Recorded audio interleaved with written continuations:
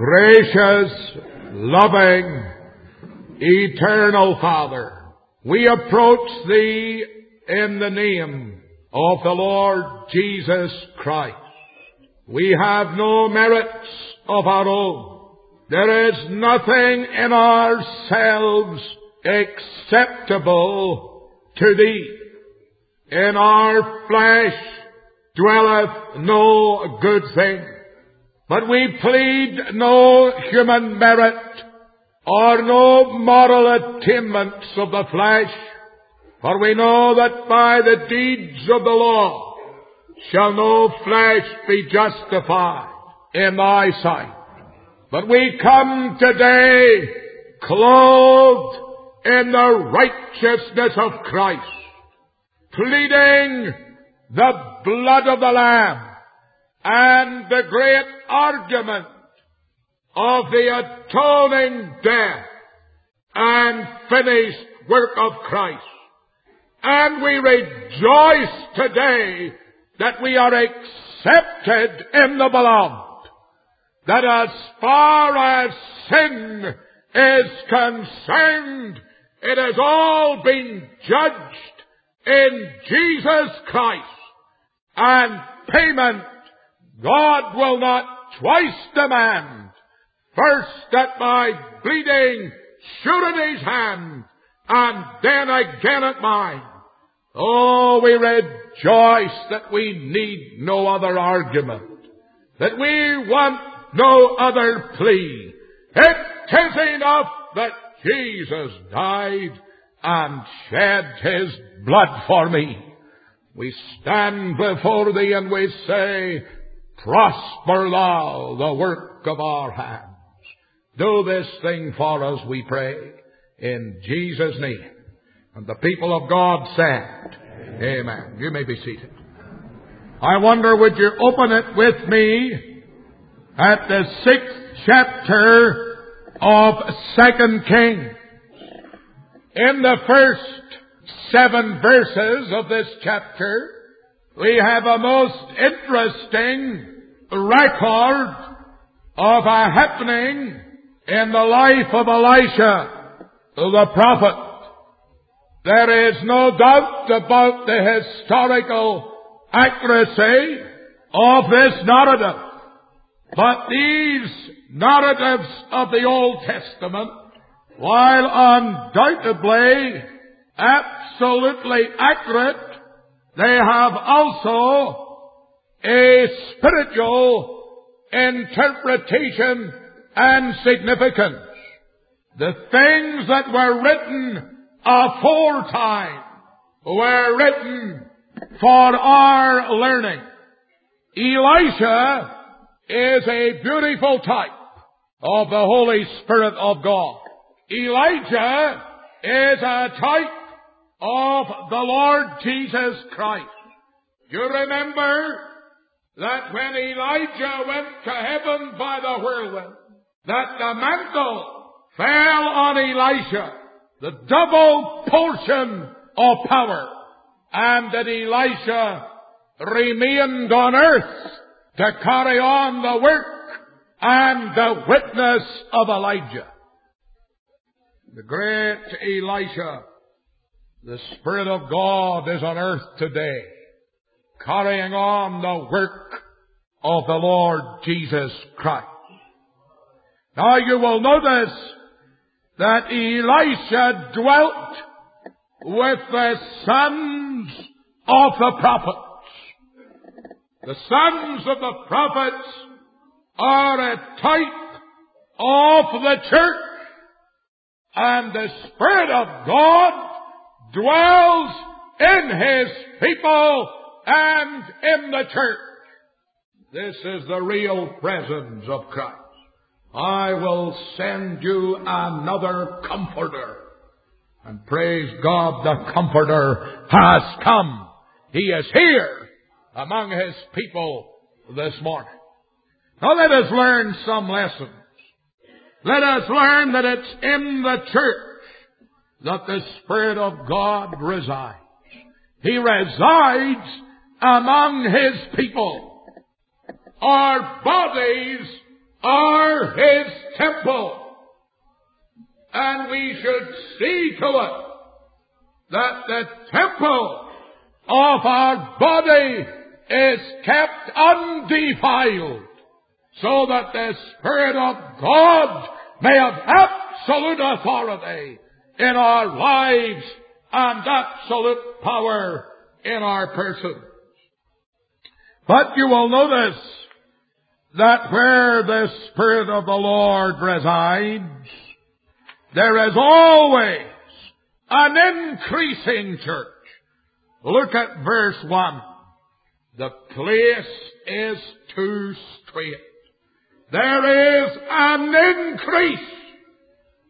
If the Spirit of God is in this church will be an increasing church. If the Spirit of God is not in this church will be a dying church. There's a lot of dying churches about today. Mr. Nicholson used to say in his wit that if you brought a bucket of milk through the door, it would be ice cream before you got it to the pulpit. And that's absolutely true, isn't it? The coldness and the dearth and the deadness and the lifelessness results from the absence of the Spirit of God. You know, there are some churches that never pray for the Spirit to work. They just go on, and they have their hymn and their prayer and their hymn and their collection and a little sermon or an essay read, and that's it all. They do it every Sunday. I suggest they put it on a tape and lie in bed and just let it play over by itself. It would just be as good, like the prayer wheels of those that believe in such nonsense. Where the Spirit of God is, there will be a movement. I want you to notice that this movement of the Spirit of God in Elisha's day came when the church refused to be bribed. You see, in the previous chapter, there came one Naaman, a leper, and he was cleansed. And he bribed Gehazi, and Gehazi took the bribe. And immediately he took the bribe, judgment fell upon him. How many churches today are bribed by vested interests? How many pulpits are silent because of ecclesiastical preferment and advancement? How many preachers are under the dictation not of the Spirit of God, but of the denominational biggies? We had an example of that in the rector of Tyneham the other day. He was preaching to the Junior Orangemen, and he preached a really good sermon. And he said no one would silence him. And then Archbishop Sims called him to Armagh and brought him in and rebuked him. And then a statement of apology appeared. And he was sorry if he offended anyone. And he took back all that he had said because the bishop cracked the whip. I'm glad that no bishop will crack any whip over me. I'm glad that we have freedom as free Presbyterians to preach what we believe without fear of contradiction. The time has come when God's servants should be responsible to the Lord and not to man. Yeah. But Elisha dealt with sin.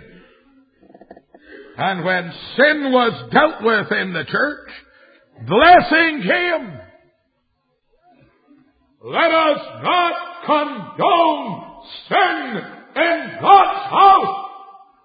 Let us condemn sin among the people of God. Let not worldliness be amongst us. Let there be no compromise with this evil and adulterous generation. Let us not try to conform ourselves to the world. Let us not try to run in the ways of wickedness. Let us, my brethren and sisters in Christ, ever walk the pathway of separation and the way of holiness that pleases the Lord. When sin is judged, blessing came. I want you to notice something else, that the church in which the Spirit of God resides is a praying church. Look at that verse again.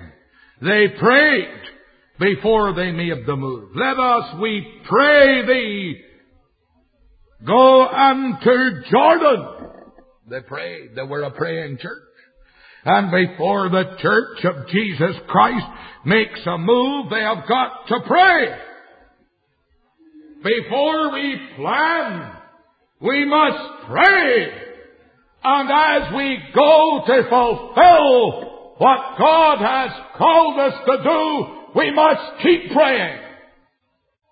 Prayerlessness is the great curse of God's house today. We don't pray the way we ought to pray. Every one of us is guilty of this sin of prayerlessness. Not an inch should be moved in the church without prayer. Every action that we take, every plan that we make should be soaked in prayer. We should have the mind of the Spirit of God.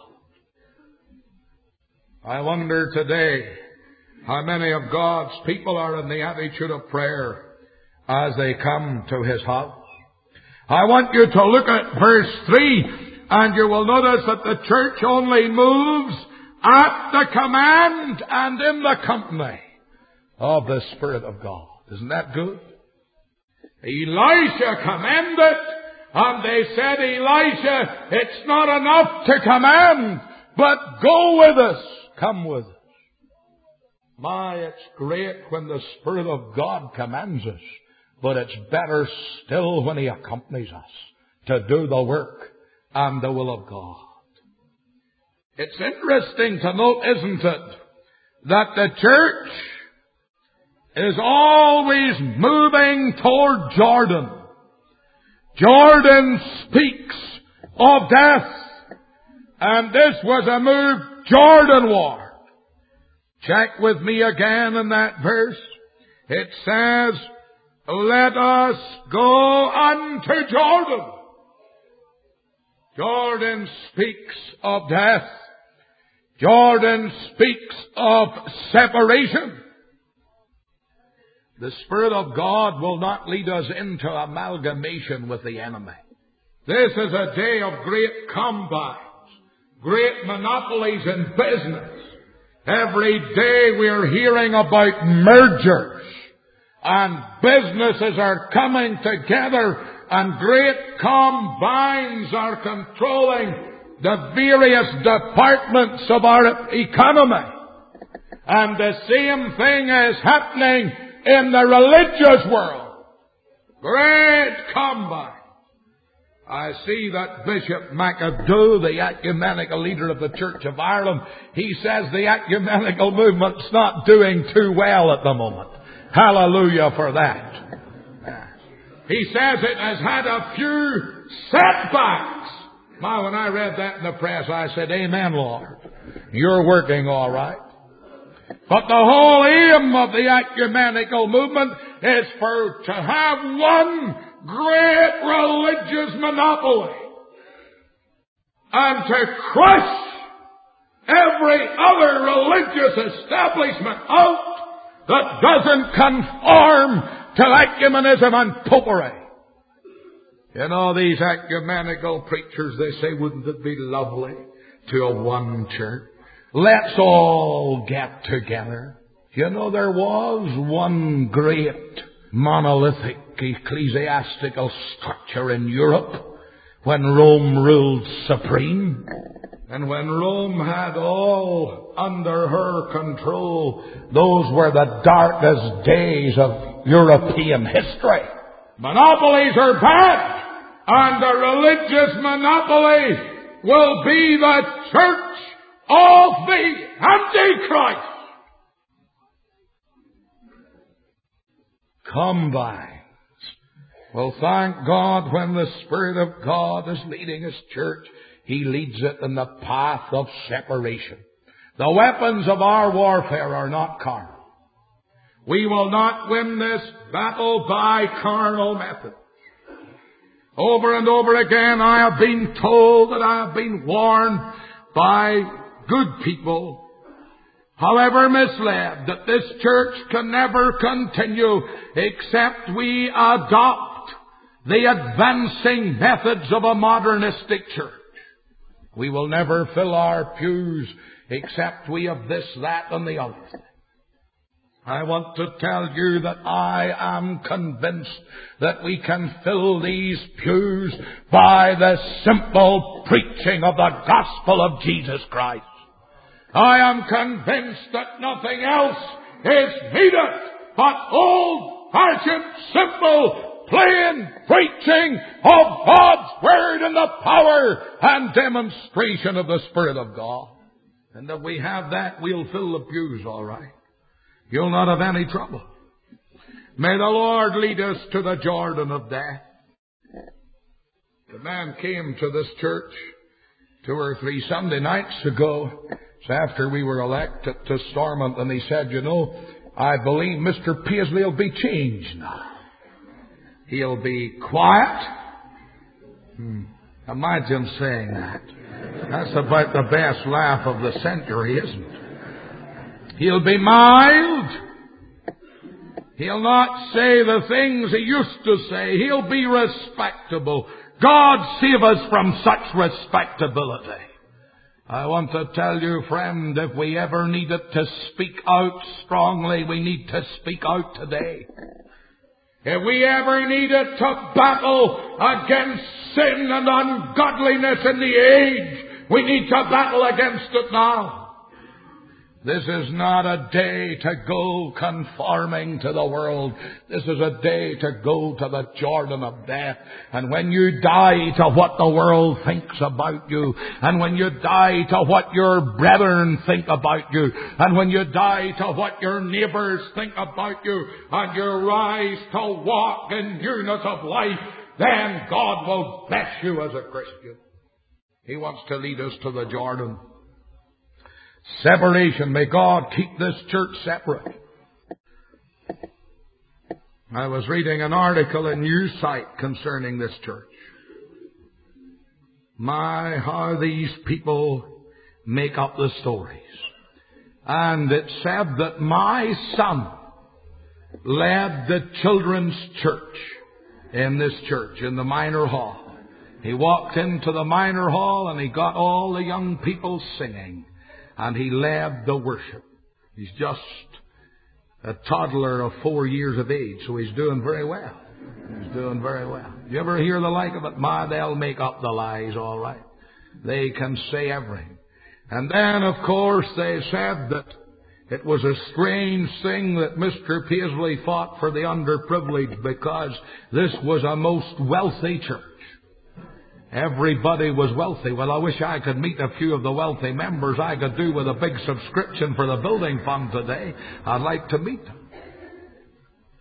My friend, let me tell you that this church needs to keep strong on the path of separation. We need to keep strong on that path. Let us not conform 1 inch to the modern age, either ecclesiastically, doctrinally, or any other way. Let us stand true. Then there's something else I want you to notice, that the power of the church is a borrowed power. It's not of itself. Alas, Master, it was borrowed. Any power you have doesn't belong to you. Anything that this church has, they have it on loan from heaven. I want you to notice this. Don't you think that any power that you have is yours, for it's not. It's on loan from heaven. God has gifted it to you. And I'm afraid the church today thinks that all that it has and all that it has attained to is its own accomplishment. And when a church starts thinking like that, God leaves that church.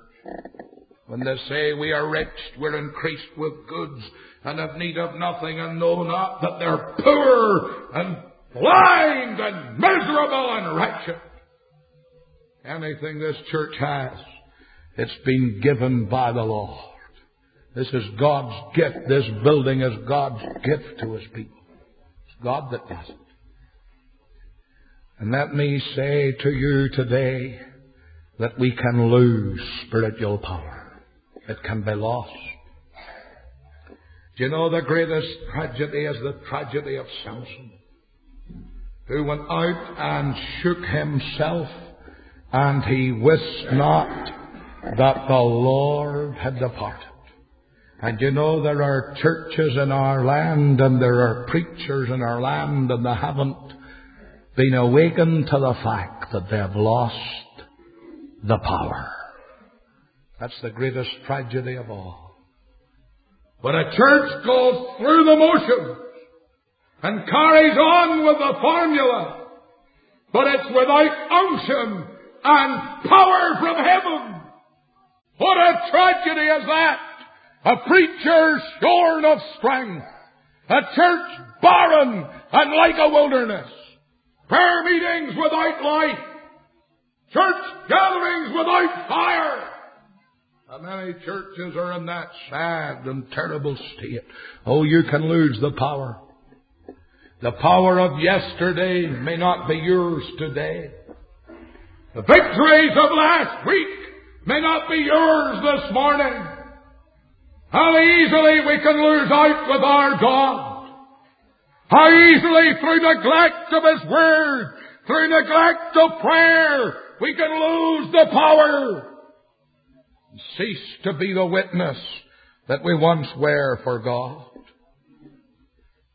I want you to notice this man, he cried, "Alas, Master, for it was borrowed." He recognized he had lost the power. There are some churches trying to cut down the forests of sin with the wooden handle, and there's no axe head upon it. And you'll chop a long time before you'll make any imprint or impact. Isn't that what's happening? And they're going on with their preaching, and they're going on with their praying, and they're going on with their singing, and they're going on with their churches, but they have lost the axe head. Power has gone. If there's anything the church needs, it is power. Power to draw men in to hear the gospel. Power when they're come in to see them convicted and smitten by the power of God. It's great to see people smitten. Great to see the tears as they come to Christ confessing their sin. Oh, that this might be multiplied 1,000-fold in this church. It's not enough to see them in their 12s and their scores coming to Christ. We want to see the aisles packed with seekers after the Lord. Have we lost the power? Must we cry, "Alas, Master, it was borrowed"?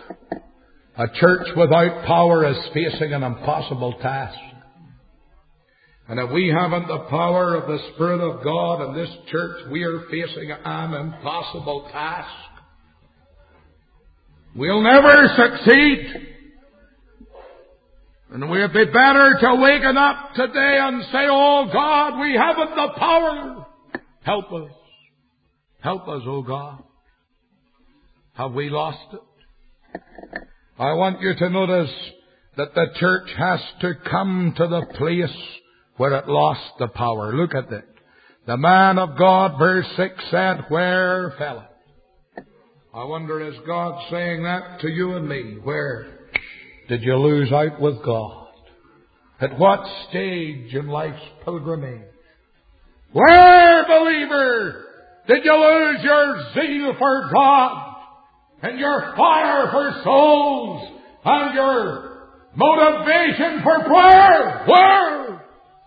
We've got to come to the place where we have lost the spiritual power. When we come to that place, God can do something with us. Abraham had to recommence his pilgrimage in the place where he left off, the place where he was at the beginning. Do you know where your backsliding ceases? It ceases where your Christian life left off, and you've got to come right back to that place. Where fell it?